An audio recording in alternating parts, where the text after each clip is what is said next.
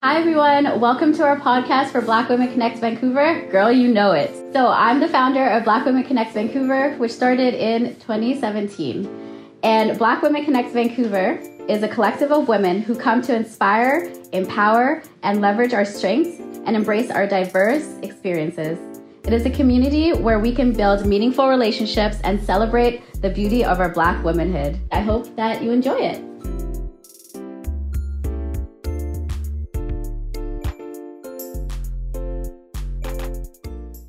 Hello, everyone. Welcome back to the podcast, Girl, You Know It. My name is Balasam. Natasia. And I'm Elle. And today we are joined by a special guest who will ask to introduce themselves in a moment.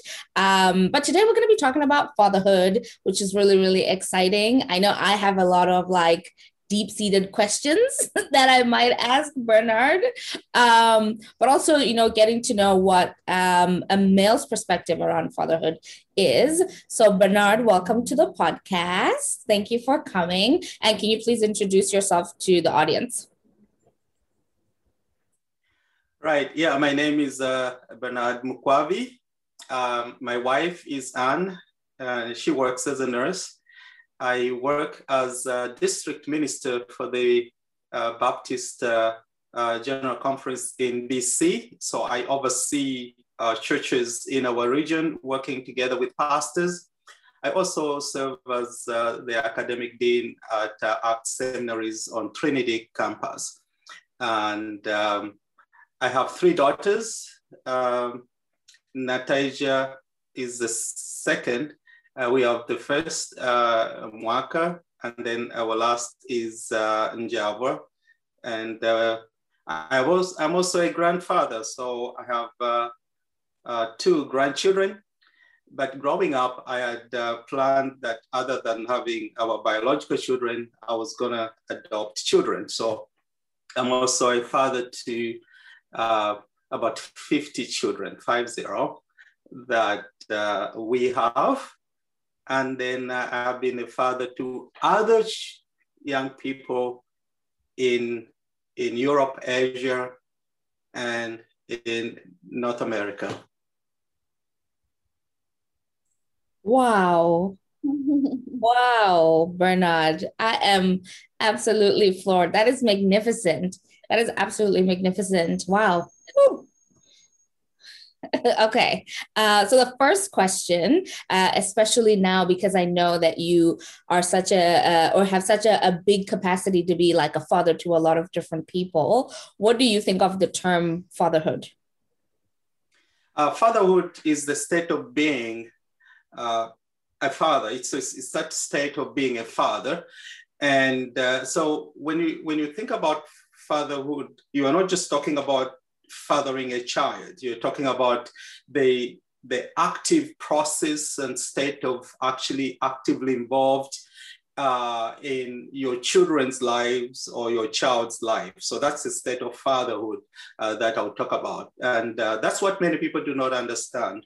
You can father a child, but that does not mean you're going to have that fatherhood, that you're going to be that father. Yeah, wow, that's such a great definition. I think that's a piece definitely that people don't fully understand. And I think it's because they don't have the conversations as much. I think with motherhood, it's this innate state of being. You have a child and you're automatically connected to this child, quote unquote. But as we know, that doesn't necessarily happen. And so I think fatherhood is another state of being that we really need to be dissecting, divulging, having more conversations around to set up our men to be good, active participants in fatherhood. And I know that with social media now, more and more men are highlighting the highs and the lows in fatherhood. There's a great Instagram account who does welcome Black to fatherhood. And it's so funny because it shows like all the fails and all the joys of fatherhood, but it's nice to get that insight. So thank you so much for that definition. And I would even go so much further. It's like the activeness and also like sustained sustain effort even when it's hard. And I think that's another thing that some men are not prepared for.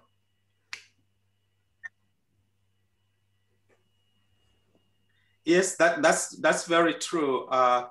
To be a father, there's a mental preparation that needs to happen. In your mind, you have to actually choose to be a father, if you like.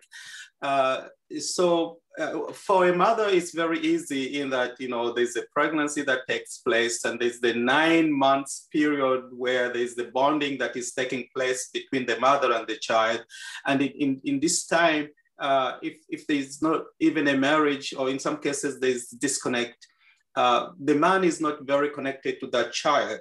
So if they are mentally not connected and they're also not physically connected, it becomes very, very difficult. For a mother, then they give birth after about 9 months, on average. So there is that bonding that has taken place during that time. And then the first years of the child, the mother spends with that child. So there's that bonding that takes place. So when you have an absentee father, it would be very difficult for them to really be actively involved as fathers in this sense.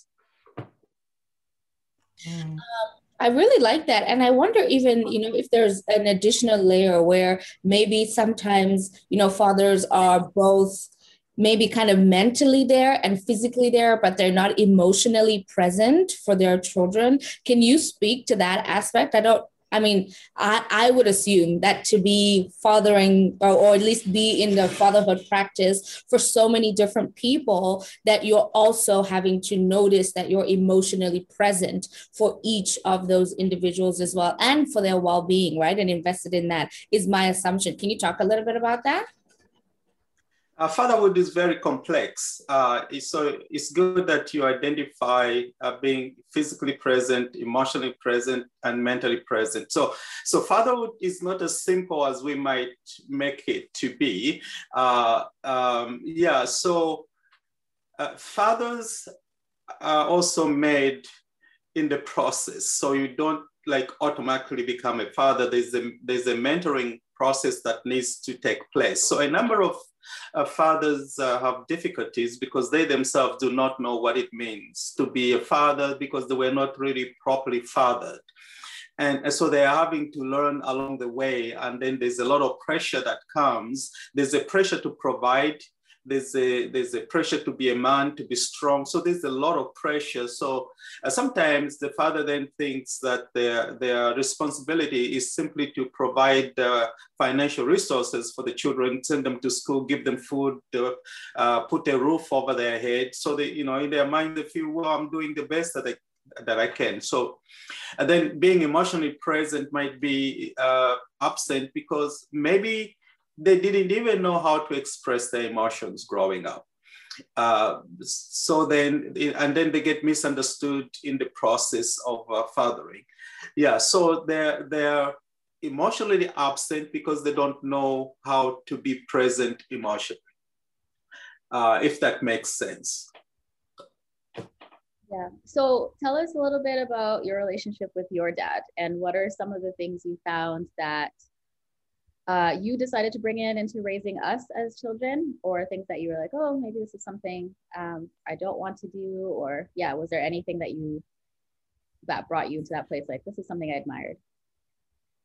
Well, I was born when my father was really a retired man, if you like. I'm more like at the bottom. We were 14 of us, and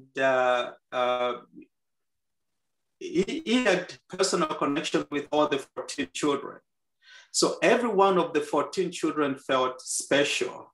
And so, especially the girls, they thought they were like, dad's favorite. So he was very, very close to them. And he visited every one of them when they were independently living on their own. So he spent time with each one of us.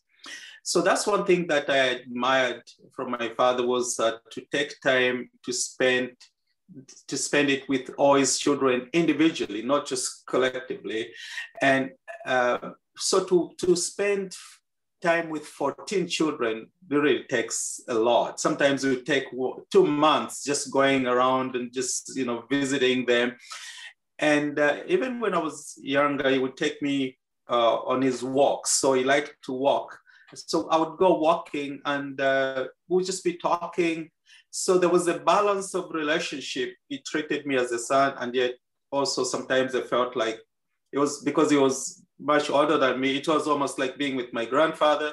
But other times it was like being with my friend when we would joke about some things. But he himself was not very emotionally expressive in terms of maybe giving a hug or saying, I love you. But we were able to know that we were loved. He lost his mom when he was 6 years old, and he grew up with a stepmother that really mistreated him a lot. So, he kind of learned to survive. His own father never protected him from the mistreatment. And, but I think one of his siblings, half brothers, used to be protective of him. And so when he decided to have his own children, he wanted to be a different, father, to be there for them. And I picked that from him. Another thing that I picked from him was a sense of unity. He united us, because it's very easy when you have children to be, that they'll be fighting amongst themselves. So he had this sense of bringing us together as one family. And, up to now, we are very united. We know how to deal with our own issues. We know how to talk with each other respectfully. So I picked that from him. And then he was a hard worker. So he worked to provide for all our needs. And another thing was that he wanted us to have an education. And so he gave us this education that, we have all received. And another thing he did was that he really wanted us to excel in life. And I say that because he wanted his children always to rise in every career, occupation where they were. So we were pushed that way to such an extent that as kids, when we would be involved in a fight, he wanted you to win the fight. You don't come back crying. You gotta go back and win the fight. So that's how I was raised. And, so those are things that I picked up. And probably in raising my own daughters, I probably pushed them that way in that sense. So. I will agree. I mean, especially Javo and I, when we were teenagers, younger, we would always fight, and the dad's always like, you only have each other, you have to work it out, like apologize like every time. So yeah, I definitely had some of that too. My mom would not let us go to bed angry, and even if like we would stretch it for like days, my mom would just every day be honest. Every day, it was absolutely that was worse than the actual being angry at each other and fighting. It's just like, fine, okay, just stop nagging me, please. So I know, it sounds like you had a very amazing dad for what he did and the values and the principles that he instilled in you. Do you believe that there is such a thing as a good dad, or do you just think that people are just the best dads that they can be? Oh, well, growing up as a father, because you really grow up as a father as well, you don't really become a perfect dad. You don't become a good dad. It's something that you are always working at. And your children are at different levels, and you relate to them differently as they grow up. So to be a good dad, I don't know, is a relative term, because I don't know if you can really find a good dad in terms of a person coming and saying, I'm a good dad. I think it's other people that will probably recognize some things that they can learn from you as a dad. So growing up for me in my fatherhood, I realized my own inadequacy. And so I had to depend on what I would call on, higher power, if you like. And as a Christian, as a believer in God, I prayed for God to help me to raise the children that he had given my wife and I, because I knew that I would probably mess it up. So I needed help. and that's why some of the names that we gave to our children actually are reflective of my own state of being. So when I named Nataija, and Java, it was reflective of what I was looking for help. So Nataija was named Nataija as a way of being grateful to God. It means I am grateful. So I was grateful to God for giving me, at that time, there were now 2 daughters. And so that was that. And then when Java was born, I called her Java. The full name is God Help Me. May you help me. So the full name, the understanding was that God helped me to be a father to raise these girls, because I don't know what I'm going to do. So I didn't start up saying I'm going to be a good dad. I started up saying, help me every day. So every day I actually needed help. And then I had a book that I would read on how to be a father, or what to do when a child is sick. And because of living in a complex environment, my father was not always there. He lived somewhere else. And then we're living in post-colonial Africa with colonialism that had destabilized our system of bringing up children. So some of the cultural values had been affected by Westernism that had come within African society. So it was very difficult to know what to keep and what to throw away, in the African culture. So that was that complexity that surrounded it. So in this case, I wanted to do the best that I could, and I knew I had to seek for help. Yeah, so there's a thing as somebody who realizes the inadequacy and they need to depend on somebody greater. They need to learn from other people who are doing a good job that you can look at. So that's how I looked at it. So when I find some fathers who might be failing in being a father, I realized I couldn't judge them that much, because maybe they didn't know better, and so we need to always have room to grow, because we don't know the shoes that somebody's in until we understand where they're coming from.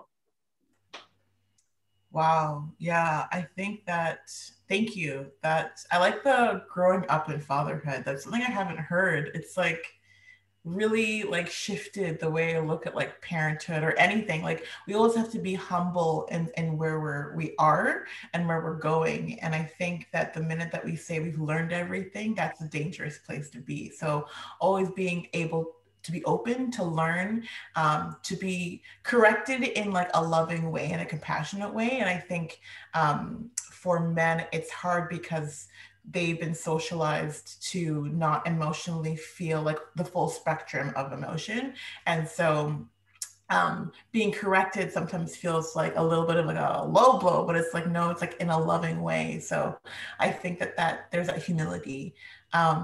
Yeah, I have a question for you.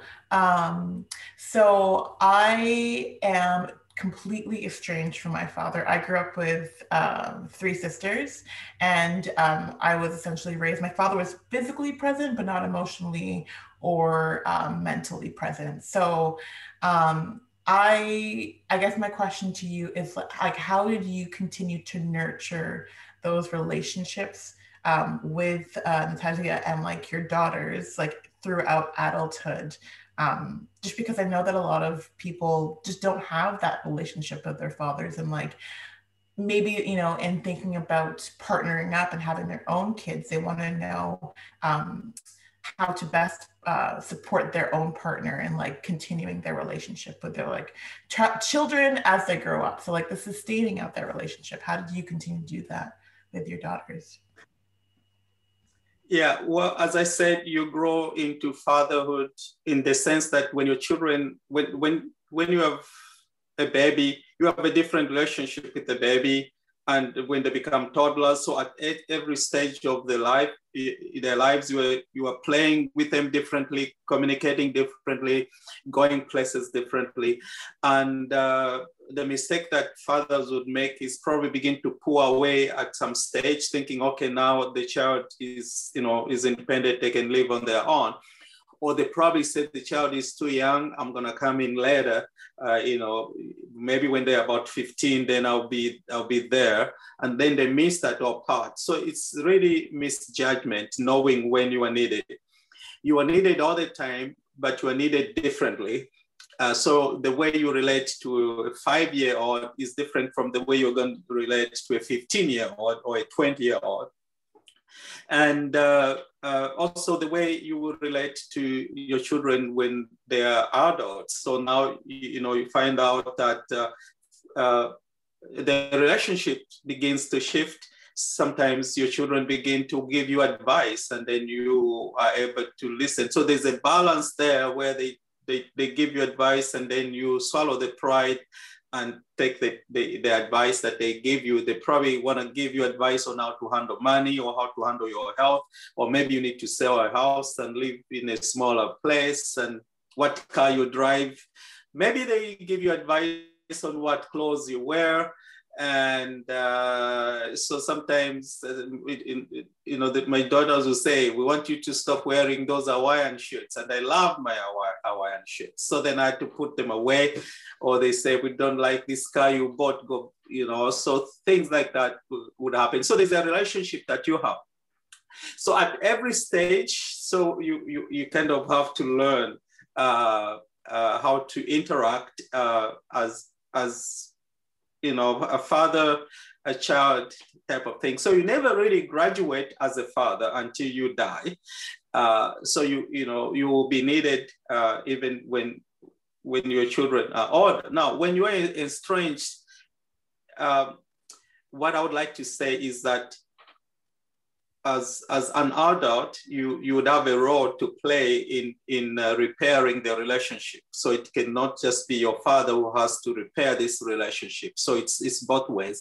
So what I've discovered is that forgiveness becomes very important. And forgiveness is not denying that something wrong had taken place. It's actually knowing that it did actually take place, and then you make a choice to say, for the good of our relationship, I'm going to take a step to do something about this. So you realize that you have to think about what would be best. What do you need to give up as the daughter or as the son in this way, so that you may gain your father back? And out of the pride that your father might have, he may not take some steps.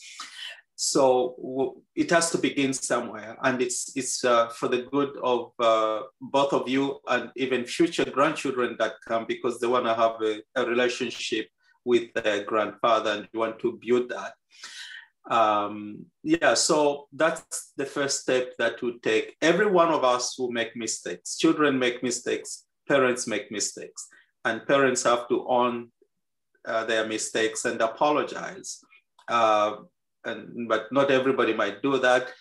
But there's nothing wrong for it to come from one side. You have to begin with a fact, and the fact would be, Dad, I really appreciate you. Thank you for everything that you have done for me and in my life.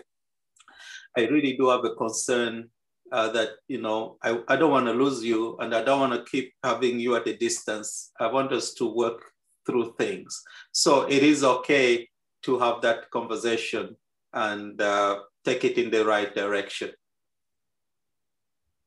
So what happens when people, because I know some friends, or I know people that have done that and they've reached out to that person or parent that has been estranged, and then that parent doesn't reciprocate, or they don't take ownership of the faults that happened, or the fact that they did leave.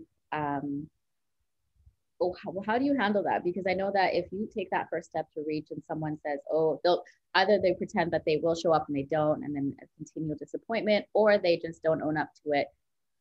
How do you even repair something like that if someone doesn't even want to take ownership? Because at what point does it become healthy to even have them around? Well, if the relationship is not healthy, then, if it's destructive to either yourself or your family, and it is true that you have taken steps, it's okay to still, build your own family where you are and hoping for the best of the father. If, because you cannot change a human being. You cannot really change a human being. No one can do that, regardless of what you do to teach them, or you can beat them up, whatever you want to do. You're not going to change what's inside. The heart of man or human being is desperately wicked. No one can really understand what goes in there, and we may not know everything. So we do the best we can, and when it's a toxic situation, and we really must make sure it is a toxic situation and not just, kind of come to conclusions without hearing the facts in a case. So you have to be sincere on your part to make sure that, really you're not doing this to control the other person. Another thing that has contributed to bad relationships in families is because of what has happened in societies, because of external influences that come and disrupt kind of a culture. So that really does affect relationships. I work with a number of people, and I told you that I'm a father to some people who are not my biological children, and some of them are within that estranged relationship. So they have come to me. Natalia, you might have met some of them. Maybe you didn't know why they would have come. So they come and they would pour their hearts and cry because of what they're having with their parents. And the only thing we can do is listen and give them the same advice to not let anything bad come from them in terms of actions or what they say about their parents. If you can't change them, you can move on, but be respectful in a way. That's fair. That's fair. I think that, there's also attempts that are made time and time again. And I love the idea of there being a time to just stop and sever their relationship if there's no reciprocity, especially, given the fact that sometimes it's taken a very long time for the both of you to even come to that conclusion. So I really like that. And I think, I don't know, but a part of me feels like for folks who want to be mothers, there are resources and groups and, places to go where you can learn and harness these skills. Even the societal pressures around, motherhood are very much like nurturing. They almost stick true to really what it feels like to be a mother, at least as I've heard from people talking about it. But as you're saying, the fatherhood thing, it's a lot more of a decision because you're even physically distanced from the child, and then even that process of childbirth as well. What are some things that as a society we can do to help men or people who want to be in fatherhood get there and actually be able to harness those skills in a practical sense? As I reflected on this, I think that it's education. Many societies, like governments, throw money at problems. They say, okay, there's this problem, let's put this fund, we are putting in place this money. And that doesn't really help. I see a number of families have been destroyed. What has happened is a disruption of the social fabric, the way it's supposed to be. As we've been industrialized, and now we are being digitized, and there are many things that are happening that are disrupting the social fabric. And also there's this desire to accumulate wealth and do a lot of things. And in the process, many people are being hurt. People are having children everywhere without being responsible. So when I talk about the physical absence of a father, it's because the fathers are not taught on to be actually present during the 9 months that the spouse or partner will be pregnant. So the father doesn't necessarily need to be absent during the 9 months. when my wife was expecting, I was present during the 9 months. So during the 9 months, I talked to my children while they were in the mother's womb. So I was actually present every day, listened to them and talked to them, even tried to touch them, even though Natalia used to kick me from the mother's womb sometimes.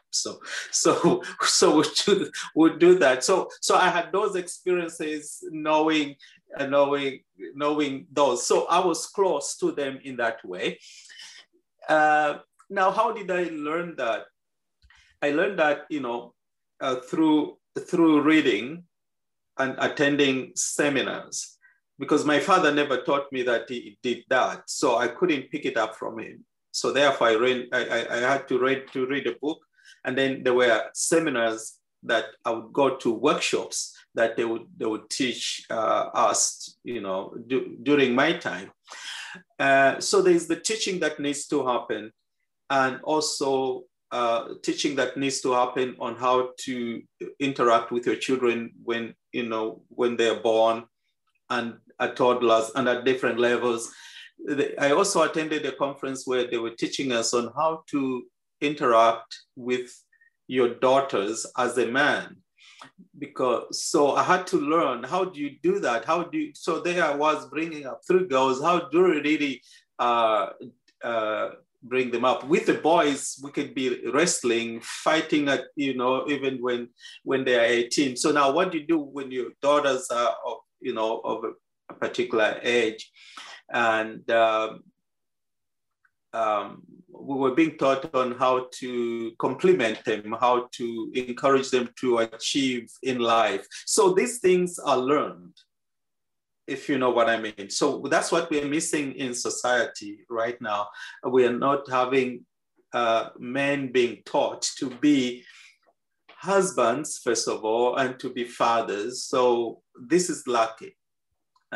But we need to organize such workshops and mentoring.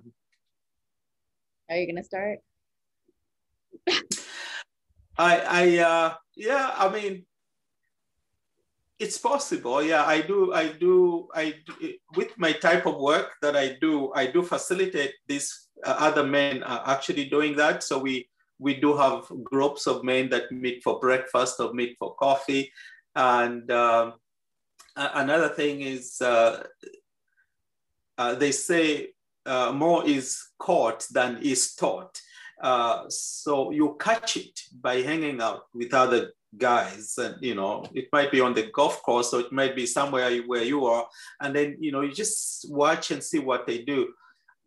When I was in college, I watched the president of our school interact with his children. And so I caught something. So I thought, okay, when I have my own children, that's how I'm going to interact with them. Like every evening before they went to bed, they had a family time. And I loved that. So I picked that from him along the way. So again, you don't think that you know everything, and you shouldn't think that you know everything. Every one of us is always learning. I am even now learning on how to be a father to a daughter who is married and children. How do you do that? Because, how do you do that without getting into their space and yet still be available? So you are always learning. I didn't know that before. That's awesome. I think you touched on something really important, and that's having good male friends who are also fathers and really supporting each other through that. I think that a lot of times mothers have the opportunity to mother groups and those friendships, and you catch a lot of stuff, but not the same thing happens for fathers. And some fathers, they've never been around a baby, and their friends don't have babies, so they don't get to catch those little good nuggets or tips. So I think really encouraging good male friendships with other fathers is another thing that we can practically do to help support men who are looking to transition into fatherhood. Yeah, definitely. I love that, catching little pieces. I have a question. This is my naughty. What is your favorite memory of Natassia growing up? I just want to know. uh, yeah, I don't know if I can point to one, and yeah, um, she was very determined. I think what stands out the memory is the statement she made one time when we were flying from Zambia to London Heathrow. I think we arrived in London Heathrow. She was only maybe about 4 years old, maybe either 3 or 4, maybe 4, I can't remember. So we were there, and so we had come from Africa, and it was cold, and as our siblings were complaining that it was cold, and they said, well, you guys, you wanted to come to London. So in other words, this is what you wanted, stop complaining. So then I turned around, and she was so young, and I didn't even know that this was computed within her mind that we are moving from a hot place to a cold place. And so the memory that comes up when I look at the pictures. So. Nothing. So, so she doesn't like to complain now a lot. So you gotta suck it up and do what you're supposed to do, I guess. That is very much Natizia. The moment you said that, I was like, I see her in all of our team meetings saying that. I see her in all of our hangouts saying that. I see her just in life just saying that, waking up in the morning and being like, you chose to wake up today. Okay, this is what you get. That's just her through and through. I love it. Thank you for sharing that. I'm going to hold that for the rest of my life. Awesome. Well, thank you so much, Bernard, for having, for coming on the podcast. It was really wonderful and our pleasure to have you. Do you want to leave maybe the folks who are watching today with one piece of advice, whether it would be, the women that are watching, the men that are watching, other people that are watching as well? What is one thing that you'd like to send them off with? I think I would like to say that we have a responsibility as individuals and also as families within our society, and to aspire to be good parents and good children, also to aspire to be a good spouse. I would like to say that, there's certain relationships that are toxic out there that actually everyone can get involved in, including the fathers. They can get involved in friendships with other guys that are toxic in terms of teaching wrong things to them, because these guys that they may be hanging out with may not know better, or they may actually be saying things that are harmful. And then you pick up, and that's how you begin to treat your children or your wife. So it's very good to be discerning. At the same time, also as children, it's good to be discerning, because some people might come from backgrounds that are very toxic and broken, and then you think that that's how every family is supposed to be. Because I've come across some children that come from very good families, and they kind of regret that their families were good. They wish they could have been like, because these ones seem to be like, oh man, this is so exciting. You went through this and you did that. I couldn't even answer my father back. You were fighting with your dad, and they kind of begin to desire such experiences. So we need to look at life and know what is good and what is not good in relationships.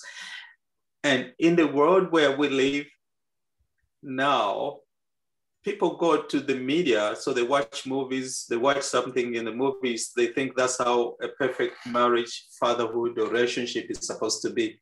And we don't know that these people are actually just acting. They're acting. And that's why you see a lot of marriages breaking up and all that, because that is all based on a lie. So for me, my advice is that be grounded. You have to be grounded in something. And in my case, what grounds me is my faith. And I know there are some people within the Christian faith that have also messed up their lives and their families. But your life shouldn't be patterned after other people. You have to really have a connection your spirituality that grounds you as an individual and that causes you to make a difference in the world around you. I absolutely love that. Thank you so much, Bernard, for that little, wholesome nugget of wisdom. And it was so lovely to see you folks. We'll be right back after this. Hi. Okay. Welcome back, everyone. That was lovely. First of all, Natizia, your dad is awesome. He's so cute. He's so proper. He's definitely an African dad. So proper. I even like the way he says your name, Natizia, because now I can actually pronounce your name. All the time, I'm like, Natizia. I know, I don't say it right myself. I was like, I wish I had that accent, because I was like, there's a way you say my name that just sounds so good. Yeah. I love it. So what were your takeaways? Oof, there are so many takeaways. I, again, really appreciate the growing up in fatherhood. I that completely shifted my mindset, because that can be applied to growing up in motherhood and really recognizing that it's an evolving, iterative process. And also it's based on a relationship with a person who's there, has an agency. They're their own entity, right? So it's not like an inanimate object. You have to really renegotiate. That's the word coming up again, negotiate. You have to negotiate these relationships as you move along them, especially as time goes. And there's that history, there's that shared bond of yes, you're my parent and I have to respect you, but I'm also growing into my own person. So how do we renegotiate our relationship? And I really appreciate him being open and being it's not going to be the same. So I have to also adapt. But woof, just that. Wow. There's so many, but that was it. That was it for me. Yeah. And I think when he said that, it actually clicked with me. I was like, this is true. Even because we all have different personalities in our family, especially my sisters and I, but we're similar too. But I can definitely see how he treated us differently, and not in a bad way, but adapted to our personalities. And it wasn't just that you're all going to be treated the same and each punishment is the same, because we all react differently. And so that's something too that I was like, oh yeah, that's true. But I agree. I think him also transitioning into being a grandfather and then watching his kids get married and stuff, I see him also learning to be okay, how does this work? And being a grandparent, I feel changed his whole life. I don't feel there's if there was awards or anything he could go get medals for, he would be trying to get that. They love being grandparents, and it's actually so cute to see their relationship, especially with my niece. They're extremely close, and so it's kind of cool to see that transition of us, but then also with my niece and how close they are. I love that. I know my parents will be out here. If they ever watch this, they'll be like, you see, it's our lifeline. Give us grandchildren. It's one motherhood episode. Yeah, watch the motherhood episode. Also, do what Natizia's dad's doing, or Natasia's dad is doing. Go and give it to a lot of other people. There's heaps of folks out there who be looking for you to be stepping into that presence. That for me is the part that really stood out for me, and the complexity that he was also mentioning about, when you're a father, you have to be making a commitment. It's a decision to be there because of how removed one is from, the body where this creation is happening as well. And obviously not to say that, there's always that instant connection and stuff like that, because we know that there's also relationships that happen. I watched the motherhood episode, but I really, really love that, and the nuance, because for me, very much stood out for me, because my dad is physically there and he's kind of maybe mentally there, but he's not really emotionally there. And, the attention that he provides is not the attention that I want, especially as I'm growing. And so that was even a really good piece. You also have to take accountability as a parent to change the way that you are with your children as they grow up as well. You can't forever be treating them like they're 5 years old and you're like, you got McDonald's money? Yes, I've got McDonald's money. Okay. And I've got the money that took you to that Airbnb trip. Don't blame me.